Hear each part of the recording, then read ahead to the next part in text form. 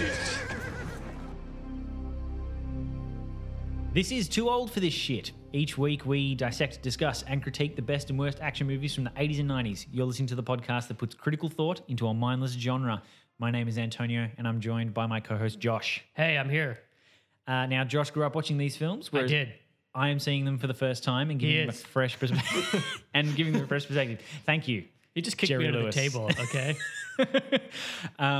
Now, this film is a little bit different in that I have actually seen it and you have not. Oh my God, a plot twist. So the film we are watching today is Midnight Run. This is a personal favorite of mine. I'd never actually even heard of this movie. Well, and then you started talking about it and I was like, what the? Did Robert De Niro is in Yeah. Charles Grodin? What? Robert De Niro and Charles Grodin starring in the buddy action film Midnight Run. So the first time I saw this would have been about 8 or 9 years ago. I heard about it from a radio show I used to listen to, hosted by comedian Tony Martin. It is his number one film recommendation because he believes that it's a film that appeals to anyone. He's like, if I ever recommend a film to someone, that is the one because it's like perfect, middle of the road, does what it says on the cover, decent surprises, just like it's good. Yeah, I can see that. So that I haven't seen it, but yeah, I can see that. So I bought it on DVD with that recommendation and then I watched it probably twice in the space of 3 weeks. Okay. And one of those times was with a group of people of different ages and tastes, and they all actually did enjoy the film. They were genuinely surprised. Did you take a Google survey after this? Or? No. I just distinctly remember everyone going, "Oh, that was a good film." Yeah. At the end of it. So that it's always held a special place in my heart, but I have not watched it in about 5 years. Okay. So I'm interested to see if it still holds up. It's been a long time. All right, I'm interested too because this is a movie that I'm like I thought I was pretty much a De Niro fan. Like I'd seen most of his stuff, and like I said, I just didn't know this one. Nah, you missed one. Totally missed it. All right, well I'm very excited to see what you think and to see whether or not my impressions still hold up. Let's dive in.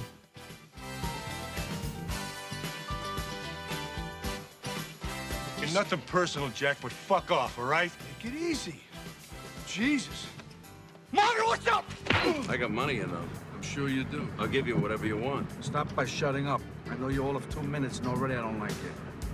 See, that's too bad. I really like you. Alonzo Mosley, FBI. Oh, that's a nice badge. How can I get one of those? Yeah? Is this moron number 1? Put moron number 2 on the phone. I also suffer from acrophobia and claustrophobia. I'll tell you what, if you don't cooperate, you're gonna suffer from fistophobia. He got the Duke! No kidding? And we're back. We are. We made it. We made it by midnight. Yes, we got there. No, was it 11:48? I think was when 11:28 was when he got out of the airport or something. Yeah, something like that. Yeah. Yeah. You get right before the deadline. Yes. So yeah, initial reactions for Midnight Run. Well, no, I'm just kidding. No. This isn't. I have a feeling is this going to be like your Hudson Hawk? No. Well, no. Look, let's put it out of the way. I definitely look back on it with rose-tinted glasses for sure. After seeing it now, I'm kind of like, oh, okay. It's not perfect and probably not amazing either, but I definitely enjoy bits of it, and it does some stuff that I really, really like. I liked it, but I felt like I watched it too late in life. I feel like if I had watched this movie when I was either a kid or sometime in, when it came out, 88 it came out? Yeah. So it would have been about 6. So, I mean, I obviously wouldn't be watching this movie. There's a lot of swearing in this movie. Apparently 112 F-bombs in the film. Yeah, okay. Yeah. Look, I think maybe if I'd watched this on VHS as a kid, I would have a better relationship to it. Yeah. But I didn't think it was bad. I can see why it's a cult classic. It definitely has a reputation of being a cult classic, but I don't think it will not be a cult classic for me. It's the interplay between De Niro and Grodin, and also John Ashton's character. And who? He's the other bounty hunter. Oh, Marvin. Yeah, Marvin. I liked Marvin. Yeah, that like those three, and also like the whole thing with Yaphet Kotto as Alonzo Mosley. It's just and the Goomba bloody mobsters. Yeah, like it's all those and Dennis Farina. Like it's all the character stuff in this that I just really really enjoy. Like these characters, apart from Charles Grodin's character, really, everyone is either angry or an idiot. Smart ass. Or and they just have some great one-liners. And for me, and one of the reasons I think this film works so well is key to how they put the film together as well is casting Grodin alongside De Niro as opposed to other options that they had. And it's really when I heard like Charles Grodin and Robert De Niro together, it's really like the concept is great. Like it's like what the heck? Yeah, no, it doesn't sound like it should work at all. You also go, well, Charles Grodin, what the fuck has he done? Oh, see the thing. Well, look. For me, Charles Grodin is like he's in a lot of comedy movies, and right. I know what a Charles Grodin movie, or like I know what his role is, but like putting him together with De Niro is just a really interesting choice. But it works. Yeah. See, I the only thing I can think of, he immediately comes to mind when Beethoven immediately comes to mind when I think of him. That's it. Yeah. Which is So starring Robert De Niro and Charles Grodin. We've also got, as I said before, Yaphet Kotto playing the FBI agent Alonzo Mosley. Oh, the wonderful Yaphet Kotto from Alien, and he used to be on Homicide. He was like the lieutenant on Homicide, Left on the Street. John Ashton as Marvin Dorfler. He's one of those faces that you see throughout the 80s and sort of would have bit parts and everything, but like he does an amazing job as the second rate bounty hunter to De Niro's Jack Walsh. Oh, Charles Grodin was in Heart and Souls as well. We're only talking about Heart and Souls last time. Joe Pantoliano with hair. Yeah. Which I don't think I've ever seen him with hair. Dennis Farina. And Dennis Farina just doing Dennis Farina. Another things. good paisano. Yeah, exactly. All the paisanos. De Niro. What is paisano? Actually, what does that actually mean? Oh, countryman. Kind of. So it's kind of like país, country. Paese I think means country. Yeah, I think. Well, in Spanish, país is country. There we go. Okay. So and then who are the guys who play the mobsters? Because they were great. Stereotype Italian American. A stereotype American. But the other guy, the kind of the balding guy was. He didn't strike me as being a paisano. Actually, I was kind of like. You reckon of the two gangsters? Yeah, he didn't. Was he? It'll be interesting to figure out what his actual name is. Oh, you could be right. I think it's. You know what? Looking at these names, you could be right. Richard Ferrangi and Robert Miranda. Like Robert Miranda, probably. That dude. That's one of them. That's because I know that Joey. Yeah. Yeah. No, you might be right. Actually, Tony Darvo. Yeah, I can't remember the character name. Let's be honest, they're just Goomba 1 and Goomba 2. Paisano 1 and Paisano 2. But so in terms of how De Niro got onto this film, yes, he, off the back of Untouchables, wanted to do something different. He wanted to do a comedy. You mean he was sick of playing stereotypical Italian-American characters? Yeah, he was sick of it. And so this script came along and he really, really liked it. And Charles Grodin, his role went through a few changes. Apparently, Albert Brooks turned this role down, which I think is probably a mistake. I reckon on Brooksy's part. Yeah. Could you imagine Albert Brooks and Robert De Niro in this film? I love Albert Brooks. Yeah. He's brilliant. He would have, Grodin does a great job, but Albert Brooks might have made this movie a bit better. I don't know. Yeah, look. Apparently, Robin Williams was interested, but was never auditioned because once they saw Charles Grodin's audition with De Niro, they were like, we've got it. Yeah, okay. And at one stage, Paramount wanted the role to be played by Cher because she was doing quite well at the time. What the fuck? So she could dance on a cannon in a navy? I don't know. And they wanted to add sexual overtones to the film. God. Look, there's enough between De Niro and Grodin. Yeah, exactly. Talking about fucking animals, Yeah, exactly. They talk about having sex with chickens at some point. That is actual dialogue from the movie, folks. Yes.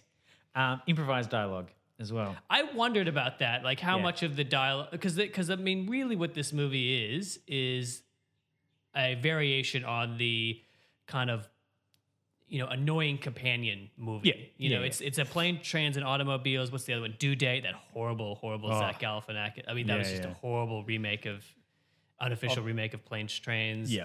There's another one too, Bulletproof with Adam Sandler, and it's very similar to this actually and Damon Wayans. Well, it's kind of it's almost like it's the apex almost of the buddy action film genre that started in the early 80s from things like 48 Hours. The mismatched hero, the mismatched characters who are forced together. 48 Hours. Actually, no, Lethal Weapon is probably the apex of that, actually, to be honest. A little bit, but that's a little bit different in the sense like these are what I'm talking about. This type of movie is the ticking clock. There's a ticking clock element. The road film. It's a road. It's the circumstances throw them together. There's no real concise way to say this. This is what I'm finding as I'm describing this genre, is there's literally no concise description. But I think when you say sort of, it's that thing. It's that the ticking journey. clock element. Yeah. It's that with Due Date, with Bulletproof, with Planes, Trains, and Automobiles, there's a ticking clock. So they have to make it to a place by a certain time, and the mode of transportation keeps changing. Yeah. So, anyways, we should probably, speaking of which, we should probably do the plot. So, Jack Walsh is an ex-cop turned bounty hunter who has to get mafia accountant John the Duke Mardukas back to LA by midnight, otherwise he won't get the $100,000 reward from his bail bondsman friend Marconi. Jack's eager to get the money so he can get out of the bounty hunting game for good. It's not an easy trip because the Duke is the most annoying person in the world to Jack. Also because the FBI, the mafia, and Jack's bounty hunter nemesis Marvin are also out to kill, arrest, or bring in the Duke. It's a cross-country game of hide and seek as everyone is out to get everyone. Everyone is double-crossing everyone, and every means of transport is used to get the two men from New York to LA before the Friday midnight deadline. And that's it. But, like, did you actually... And look, that's the plot, description. though, Yes, look, that, and I will say, when I wrote that is the description of the plot, but I will say that description does not do the film justice. well, Because yeah, it's so much of it is about the interplay of all the characters. Yeah, but because when I'm thinking, watching the film again, I feel like it's quite dense in terms of the plot. Like, there's a lot going on. It is very because dense. there's the background for De Niro's character, there's a background for Grodin's character as well, as to how they're both involved with Serrano, who's the gangster. And as I was writing this plot, I left all that out because as soon as I started getting into any little aspect of it, I was like, oh, I have to include this. I have to include that. Yeah, exactly. And it gets very dense very quick. But what I thought, watching it again, what I thought was interesting is that you have all of these elements, but the film doesn't feel overstuffed necessarily. No, it doesn't. And that's probably one of its biggest strengths, is that it's this, I wouldn't say complex story, but it's a rich story that's told in such a way and that doesn't feel like you're getting exposition dumps, but it also, and you just kind of enjoy the ride for the most of it. And that's what these movies are. Speaking of how it was written, George Gallo, the writer, who also is the writer on this film, who also wrote Bad Boys, the original Bad Boys. A lot of his movies are these sort of similar buddy type movies, like Wise Guys with Danny DeVito and Joe Pantoliano. The Whole Ted Yards. He did a film called Double Take with Orlando Bloom and Eddie Griffin. So there's a lot of these buddy movies that he seems to kind of specialize in this genre. This film also feels like the kind of film that doesn't get made as much in this post-internet age where we have superhero films and big spectacles and stuff. It's like these little action films, which is a lot of what we're seeing when doing this podcast, is they're there just to make a small amount of money. You know, it's just a little investment for the studio, and it's just this fun little ride that may end up just getting forgotten in 2 years. Well, this is this is definitely an actor-driven film. Yeah, and a lot of what Gallo has done is kind of like that as well. It's like just like, you know, it's the kind of thing that we'll probably make a studio $10 million and then. Yeah, well, this movie was successful, wasn't it? Reasonably, not a huge hit. It was a roughly $30 million budget, made $35 million domestically, and then I think another 40 internationally. Yeah, so it's it did pretty well. Yeah, they're not losing money.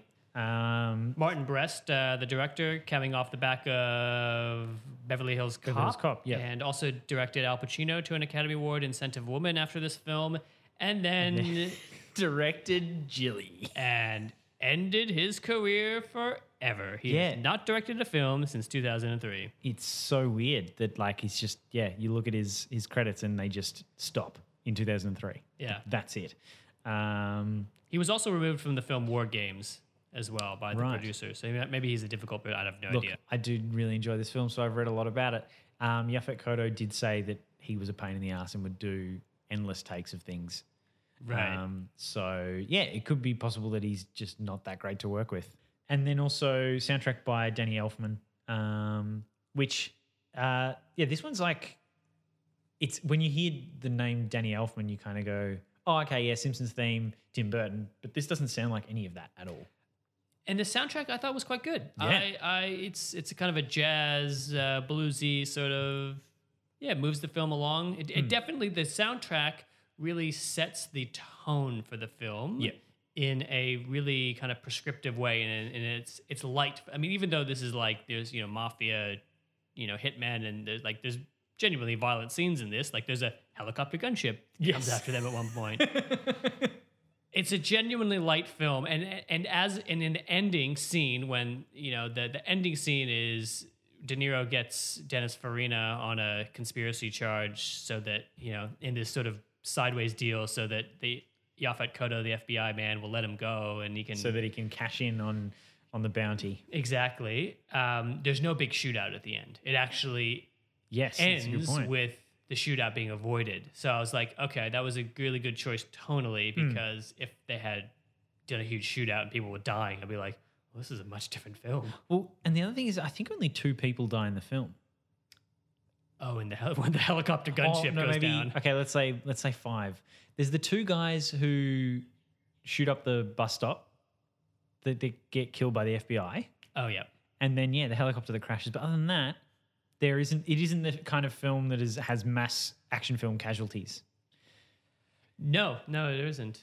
It's really a game of cat and mouse along the way. It's about the ride. I mean, no pun intended. And it's about all the clever things that Jack Walsh and Marvin do as bounty hunters in order to find people and get them to where they need to be as well. Yeah.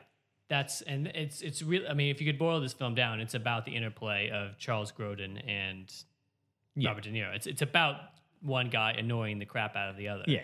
But that's what these movies are. Like, they're always like, one guy's incredibly annoying and the other guy's like, I can't take it anymore. And just gets excessively angry for no reason. Yeah. And that's the stuff I love. But there's also little details in the film that I enjoy as well. Stuff like things like how Jack Walsh picks a lock, and also how he hotwires a car at one point. They seem so different and complex in comparison to how we've seen them in other films. You kind of go, maybe that's actually how that's done. Oh, interesting. You've seen this movie a few more times than I have, but I didn't pick up on that. Well, because he hotwires a car, and in order to do it, it's this ute, and he pulls a wire out of the side of the tray of the ute, which runs along, and then pulls it out, and then pops the bonnet, and then brings the wire around and winds up something underneath the bonnet, and then all of a sudden it starts. Which, when we've seen that in a Hollywood film, it's someone gets into the driver's seat, pops some bit of plastic from behind the steering column, and there happens to be some bare wires, and it's vroom, yeah, it's convenient. There's always there's always exposed wiring. And, exactly.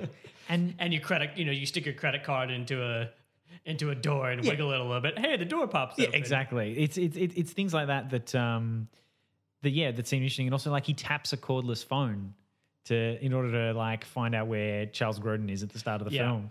Just these little surveillance techniques and sort of espionage stuff. I'm like, okay, maybe this would actually work. Because that's right. He records the cordless. He taps into the cordless phone to prompt them to make a phone call, so then he can hear the numbers that person is calling and figure out what that phone number is. Yeah.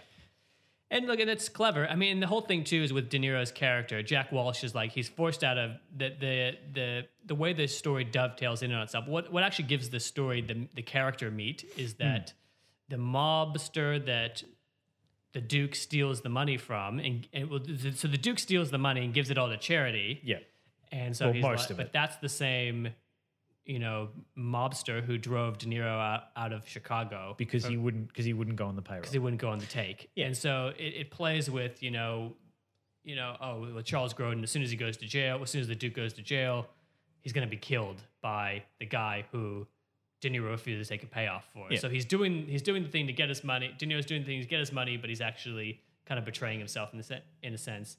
And that's what leads to ultimately he lets him go at the end. Yeah. And there's also that moment where Charles is constantly trying to get him to reconcile with his ex-wife and his daughter. So Jack Walsh's character there's quite a lot behind him. He's not just some angry dude who's a bounty hunter because he was a shit cop or something like that. He's actually was a great cop who was driven into bounty hunting because of these reasons, which again I think is great.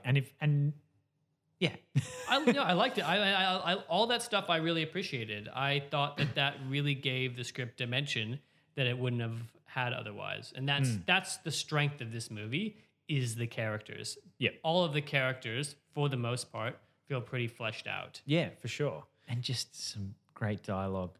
I mean, so what doesn't work for you in this film?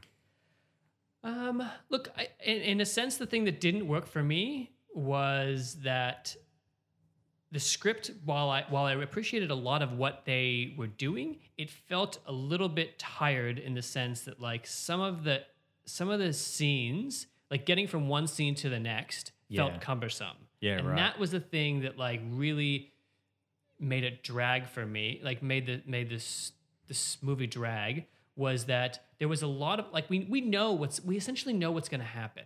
Yeah. So that gives the freedom for the filmmaker to play a lot more. And I thought there was a lot of missed opportunities to play. Right.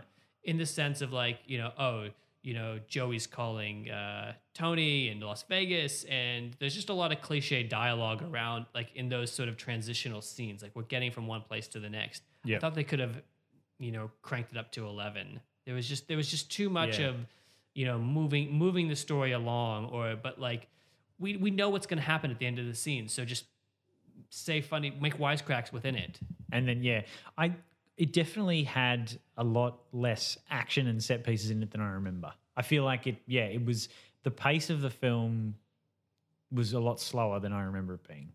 Like I liked some of the dialogue scenes, but I think kind of the point I'm trying to make is similar to yours in that it's like it took us a while to get there, and it took us a while to get to the fun parts that I remember at some points.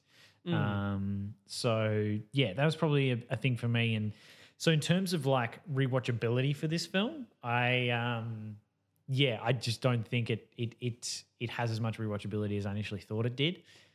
I probably wouldn't go back to it. Yeah. Although one thing I will say is I really like the twist at the end. I mean, I knew that, Jack is going to let the Duke go free at the end. I mean, it's pretty obvious.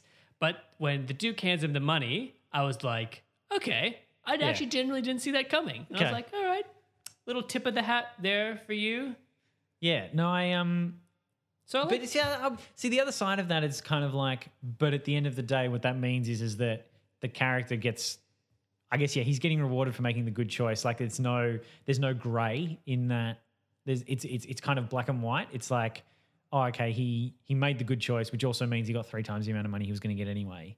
Not that he knew that was going to happen, but it's a very Hollywood ending in that sense, in that like our hero is left still better than where he started from both a financial standpoint as well as probably a psychological / emotional one. Yeah, we got back in touch with his wife and kid, and he hadn't seen his kid in 9 years. And I mean, even though he does leave his ex-wife's car at somewhere outside of Sedona, Arizona, or Amarillo, Texas, or something. Like they never really circle back to that. Like, sorry, honey,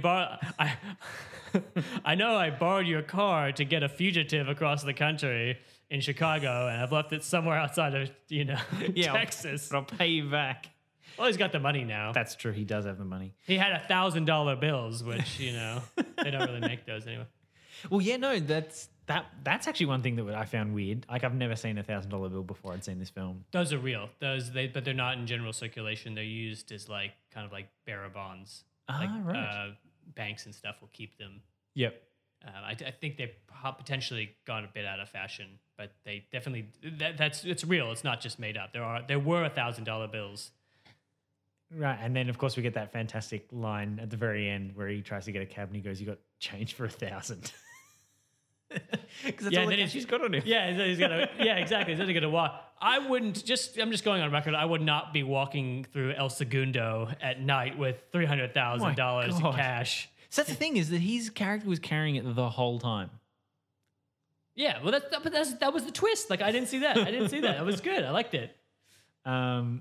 Yeah, no, the character stuff in this was so good. Like, I'm just looking at the notes that I wrote down, like the, like when one scene where the gangsters are on the phone one of them's on the phone to Dennis Farina's character, to Serrano. And so one gangster's on the phone on the payphone, and the other one is like boxing him, like just kind of stuffing around. Oh yeah. And it's like just like little moments like that. I don't think like you see that very often in films. Like this guy's just bored out of his brain while his mate's on the phone. So he's just like boxing, being like, yeah, I'm just trying to pass the time. And then the guy's like trying to fend him off like he's just some child. Like there's little things like that I just loved in this film so much. And that's what I'm saying is like I wanted more of that. Right. To me, and like maybe this is just my sensibilities. It very could be because I love, Family Guy sort of everything in the kitchen sink type stuff. Yeah. But to me, it seemed like we needed more of those types of scenes. Like we needed more of that character interplay because we know it's a foregone conclusion of what's going to happen. Yeah. So it's not, we don't need to worry too much about that. So I mean, should we move on to sort of the context in which this film came out? Sure. I mean, I don't. Well, no. So Let's do it. I mean, the one thing that's probably worth pointing out is 1988, the election of George Herbert Walker Bush. Woo! Really ushered in a new era of filmmaking. Yeah. But we look at Out back with on the this old, now. in with the old. Out with Reagan, in with another old white man. But we look back on this film now and we kind of go, oh yeah, Robert De Niro, like he did this comedy film. That's weird. It was still weird for then because he actually wasn't, he was a great actor, but he wasn't a massive star, like a massive bankable star at that point. Oh, really? Okay. No, like I've read a couple of things and they said like this is the one that made him a bankable star. Like yes, he had done Taxi Driver and Raging Bull and The Godfather Part 2. But small little indie art house film. well, are they films that destroyed the box office and were like massive studio films? Well, Jake LaMotta destroyed his opposition, Sugar Ray never took him down. But otherwise, like these were like, these weren't your typical blockbuster summer Hollywood fare. No. I mean, right? Taxi Driver is a psychological journey into a man with PTSD's brain, a descent into madness. Whereas if you look back on what like De Niro had done up to that point, he hadn't really done anything that was super Hollywood friendly. Okay. And this was his maybe The Untouchables actually is probably but one he's that would definitely be. not the lead in that. Like he is the villain, and I mean, Kevin Costner and Andy Garcia and was it Sean Connery are the he's fourth banana in that movie. Yeah. So I mean, he also did The Deer Hunter in '78, which I haven't seen. Oh but God, phenomenal!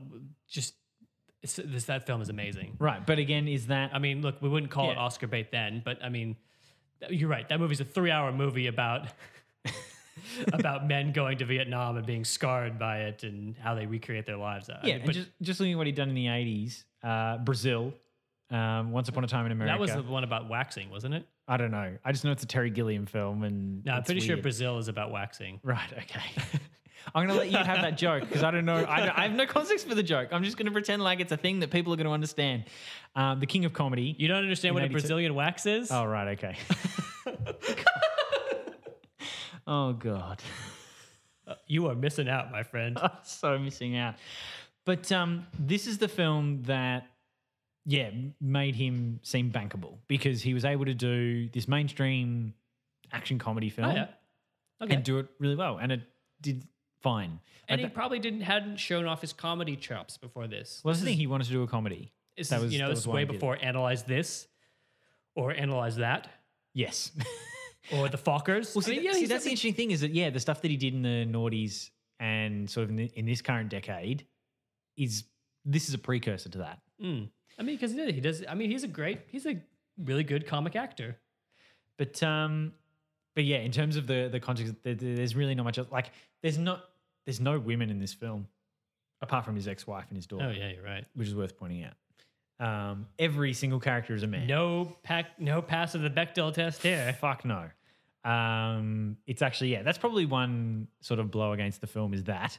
You're right. There's literally no women. There's literally just his wife and daughter, and that's it. There's no girlfriend character. No. Oh, there's Charles Grodin's wife, who's actually in one of my. She has a bit part in one of my all-time favorite movies. What About Bob? But anyways, let's not go there. But yeah, like I think that's probably a pretty decent criticism you could level against this. But the film does what it sets out to do at the end of the day. And I guess one thing you could say is that romance doesn't get in the way of the story. Like it doesn't feel like, because, you know, some films, some of these, you know, boring action films, there'll be a romance plot because they feel like it has to be there so a guy can drag his girlfriend into the cinema to watch it, right? Yeah, it's crowbarred in. Yeah, whereas this is not the situation at all. Yeah. Bold choice. Well done, Martin. Yes. Mr. Breast. Yes, Mr. Breast. So in terms of the way the film was made, do we want to add anything else for the cultural context? I don't think There's so. not really much to say. No, because it doesn't really, It's a bunch of white guys doing white guy stuff. except for Alonzo Mosley, like Except yeah. for Yaffe cut. But like, yeah, it doesn't.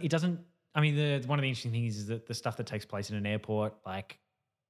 Oh, that's there. Airports are always There's the perennial pre 9/11 con.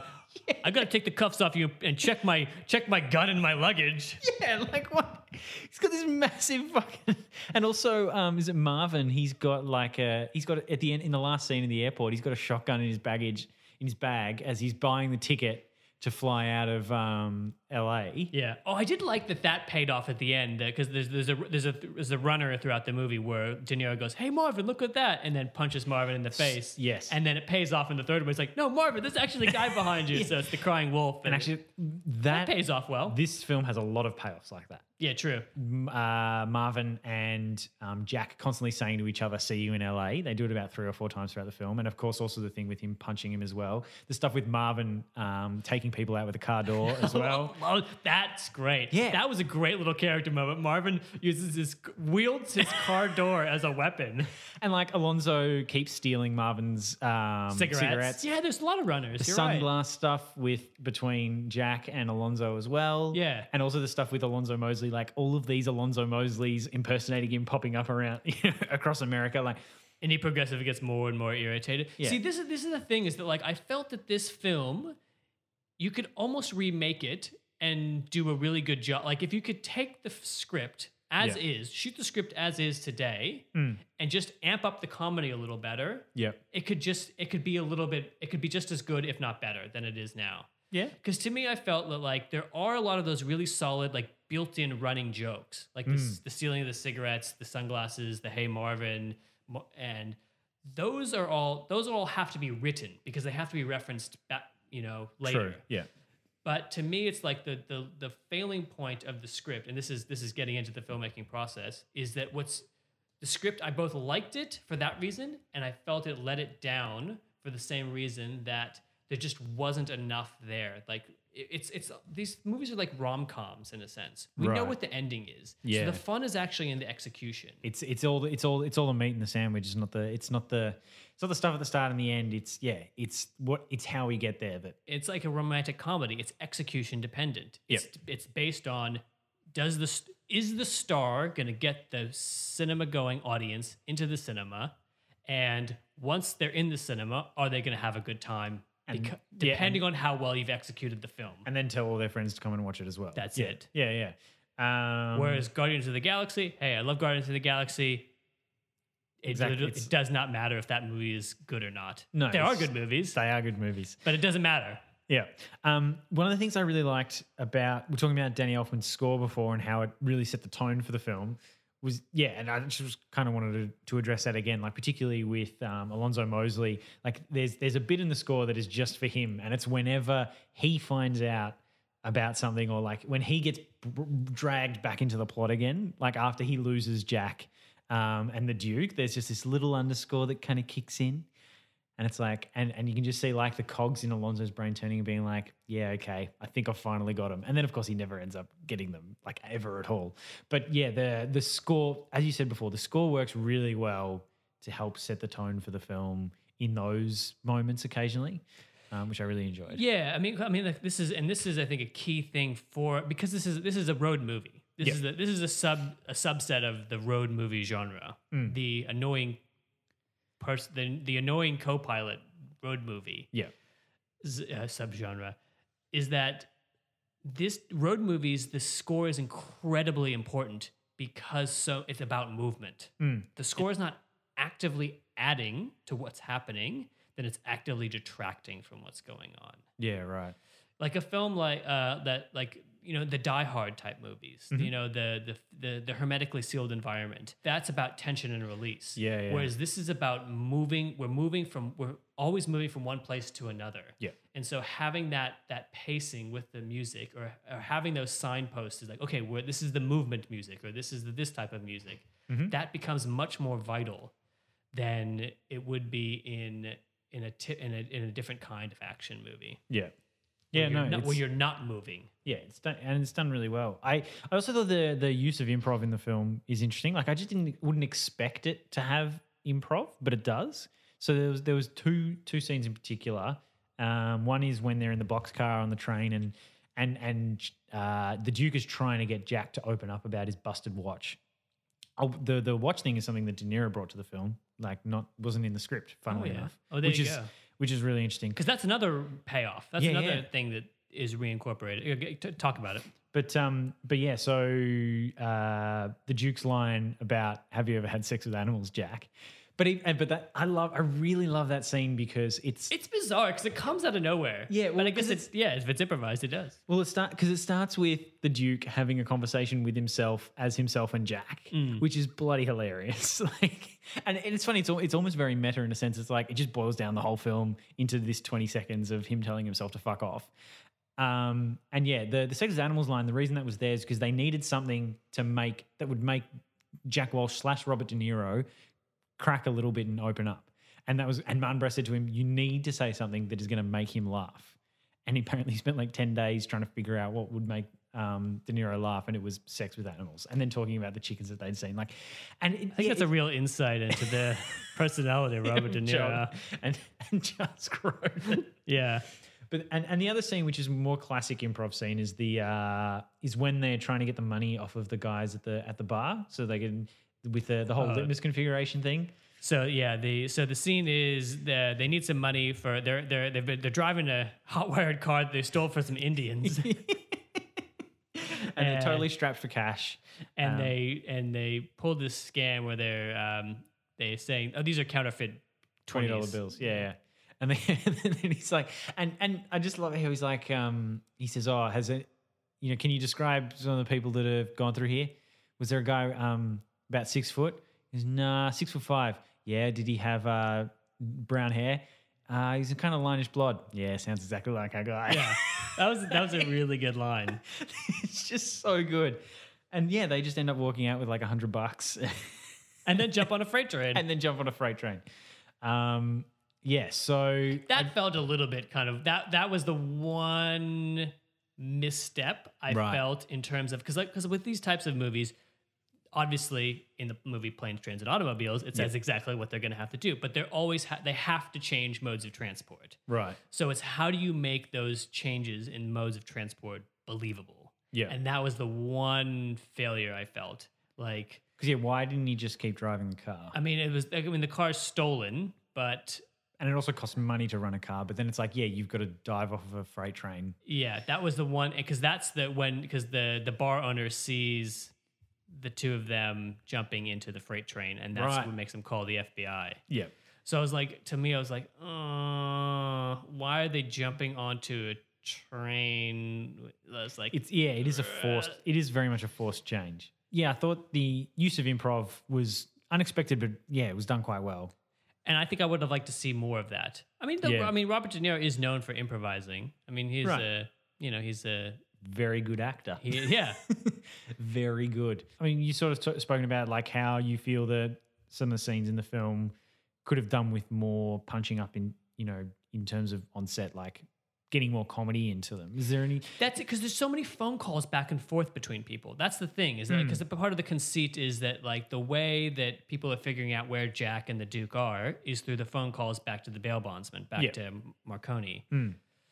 And Marconi's offsider is on the take from the mob. Yeah. So he's relaying information to the mob. So like there's so many phone calls back and forth between Marconi, the mobsters, or the offsider to the mobsters to Dennis Farina, the head boss guy, there's so many different phone calls back and forth. Yeah. That it's like those are the scenes that I felt were really cumbersome. Right. And like could have been punched up. Like it Yeah. could have had more energy within them. Right. Because like, and maybe this is an issue of the time because they're all on payphones and stuff all the time. Yeah. They can't. They're literally with the telephone calls. They're literally locked to a single location. They can't walk around. So that's the thing that all those successive telephone calls because they, Jack has to call back to get money from the bail bondsman. Jack has to call this person for that. Da da da da da. Yeah. And so they lock you into a single place. Yeah, right. And so Marconi is always in the office. Now, it's good for the budget because you don't have to... And also, good for Dennis Farina as well because I think he was shooting a TV show in Las Vegas at the time. So, like, all of his stuff was shot in Vegas, except for obviously the final scene. Oh, what Crime Story? I would have been Crime Story. Yeah. 80s, yeah. So, I didn't notice that as much, but I think it's definitely a really good point because, I was just happy to go back to Joe Pantoliano being, exasperated over the fact that for some reason the Duke is still not in LA and he's on the hook for $450,000. Like for me, it was enough just seeing that. But you're right. Like if there was more effort put into those scenes and even the ones, with like Dennis Farina is just doing Dennis Farina things. Like he doesn't really, there isn't a hell of a lot more like, he was probably much better in Snatch, which came out, almost 20 years later, doing that role of being like the angry mobster guy than in this film, purely because I think he just had more to work with in that film. Whereas, there's nothing much for him to play with here. It was interesting seeing Philip Baker Hall too as like I guess it's kind of a lawyer or something like that. Yeah, that was a really weird random one. Like he was just like telling him what he should and shouldn't do, but it almost felt unnecessary. Like I don't know why that character was there. Yeah, I love Philip Baker Hall, yeah. But I just was like, why is he even here? Like it was never even clear that he was the lawyer. It was implied that he's like the lawyer, like get off the phone, don't talk about this on the phone and stuff like that. Yeah, but it's like we actually don't know who he is. I think he's kind of like his consigliere or possibly. I think there is a line in there something where it makes him sound more like a lawyer because he sort of doesn't. He really advises him to not do anything, overtly illegal.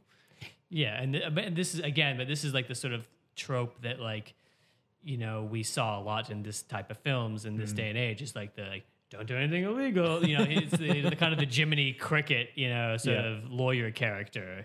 Like it's like, man, don't need it. Yeah. Don't need it. But I think this movie would be completely destroyed if there was such thing as mobile phones because Jack would just text Marconi. Yeah. And these are like the little things like that.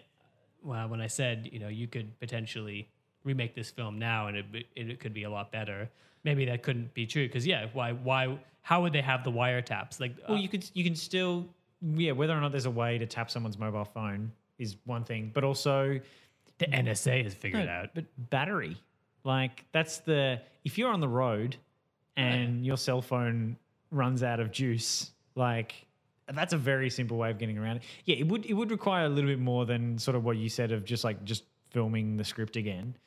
You'd need to retool it a little bit. But I don't think, it doesn't suffer too much from that.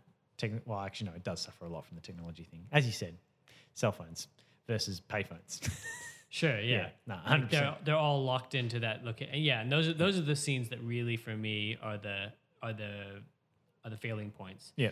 But like in some scenes too, like the Yaphet Kotto, Robert De Niro scene in the beginning where they're would start with kicks off the whole sunglasses thing. It's like I felt that could have been funnier. I just felt like I was like really. I just love the bit at the end where like De Niro practices flipping out the badge, like just that that was a good button on the scene. I just felt it could have crackled a little bit more. I don't know. Maybe I like what it is. It's just because I love people being wise asses. Yeah, you just wanted to load it up. I don't know why. I don't have a mystery. Well, I'm a mystery to myself sometimes, Antonio. You're a mystery wrapped up in an enigma. Yeah. I'm deep like a puddle on a hot summer day. This is the one other thing is there's so much smoking in this movie. Yeah, De Niro smokes like a chimney. It's like Mad Men. Yeah. They smoke so much. Everybody's smoking all the time, every place, everywhere. Everyone. Yeah, no, it's and the funny thing is for me, when seeing that for the first time, you go, oh, it's the 80s, like they didn't know better. But Charles There was no Grodin's such thing as character, cancer thing. Well, no, but Charles Grodin's character actually makes a point of it when they're on the bus. Yeah, well, see, and that's another thing. That's the other thing that fell flat to me, actually, now that we're mentioning this, is the Charles Grodin getting after De Niro for being unhealthy and smoking. And it's like, you shouldn't smoke. You shouldn't eat the chicken, fried chicken and stuff like that. That to me, but that's just dated in the sense of like, what we would talk about. Now it would be like gluten-free or something like that. Yeah, but I feel like that is also it's him figuring out who Jack Walsh is and eventually going like, oh, you're just constantly angry. It's like he eats bad food because it tastes good. Like he's a man of short-term gain versus like short-term loss to get long-term gain. Like short-term gain, long-term loss versus the other way around it. And I think that's his way of picking him apart and eventually being able to get him to crack when they're on the boxcar. And okay, yeah. But yeah, no, again, yeah, it didn't really have a lot of teeth or grit to it. That's it. That's to me. It's like this whole like smoking's bad for you. It's like well yeah we know. But that's in the aging. That's in the yeah. But yeah, and in the end, it's also in terms of the experience of the film, it's another way for them to bash heads essentially. Yeah, and the Yaphet Kotto stealing Marvin's cigarettes all the time. That's a good little. I love that runner. I love those are good. Okay, so I mean, overall, this like your final review of this film. Yeah, what would you say to put a little bow on this? To tie it up, I would say this is a good film. This is a good film for the time and place that it came out. Right. I'm appreciative that I've watched it in terms of film history. Yeah, right. That I now have seen one more Robert De Niro movie, but I can safely say that I most likely will not return to this. Yeah. For me, I think it's one of those films that that if it's on TV, I'd be like, and you've got nothing better to do, definitely watch it for sure. And it's also one of those films where I feel like when you don't know what you want to watch, chuck it on because chances are you're going to enjoy it and you're going to feel like, you know what, those last couple of hours, I watched something that I kind of enjoyed rather than like spending half an hour on Netflix or your video on demand service of choice being like, fuck, what am I going to watch? That's the worst, isn't it? Yeah. I think this is God, it's so hard. So hard having so much choice. Like gotta go back between Amazon Prime and Netflix and and Stan. Then we're gonna have CBS All Access soon. Oh my God, it's so difficult being us. Exactly. So I feel like it's one of those things where you can just chuck it on to cure the boredom for 2 hours. Yeah, that, and I will say from a writer's perspective, watch this movie to see all the runners that they have, all the running jokes that they have. Yeah. That is really good. Yeah. That is really good. And all the characters, and this is the other thing I'll say too, all the characters have really clear motivations and there was a very clear dilemma in the movie as well. Yeah. That is another thing that I felt. And I think the only thing this movie suffers from is age. It's literally the only thing it suffers from is age. Because in terms of De Niro's character motivations, the only one that really actually Charles Grodin is the one that has the least character motivation. Just to get away. He doesn't have a journey or anything like that. He has no journey, and that's I'll give that a little bit of a criticism there. I'll mark that as a critical point. But De Niro's character, the whole thing of the irony of I'm turning you into the guy who ruined I'm turning you into be essentially killed by the guy who ruined my career as a cop and destroyed my marriage. Yep. That is a good dilemma to have. It's a great little, is it Ouroboros? Like this whole snake eating its own tail type thing. And it's possibly just not played up enough. I thought maybe they could have twisted the knife in a little bit harder. I also feel like it is a comedy. It is a light comedy. If they twisted the knife too much, it probably would have felt forced and a little over dramatic, I reckon. Sure. And like you said, this movie is a comedy. At the end, there is no big shootout in the airport. Tragedy is averted. Yeah. So that felt genuine. Yeah. And I think it was a great way to end the film. It was nice that it was different, and it's like you've seen enough set pieces up until that point. It just there didn't need to be a massive, ridiculous massacre in an airport. It would have felt really out of place. Yeah. All right, so in conclusion, what's your review? I give this film 10 out of 12 Alonzo Mosleys. Oh yes, because there was a lot of There were different so people. many Alonzo Mosleys in this film. Yep. Okay, that's good. I will give this film 5 out of 7 aviator sunglasses. So thank you for listening, and we will see you on the flip flop. See ya when we flip over the laser disc. Yes. And just before we go, we got to do it. We got to plug social media. Like us on Facebook at TOFTS Podcast and follow us on Twitter at TOFTS Podcast to stay up to date and send us any movie review suggestions. Make sure you also subscribe on your podcasting app of choice and leave us a review. It helps. It really does.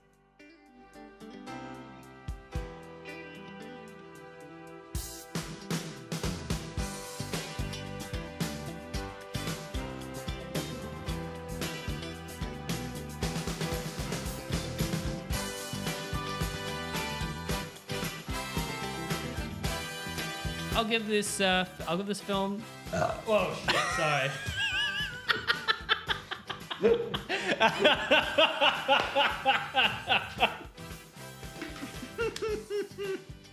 Keep that in. Fuck yeah. For sure.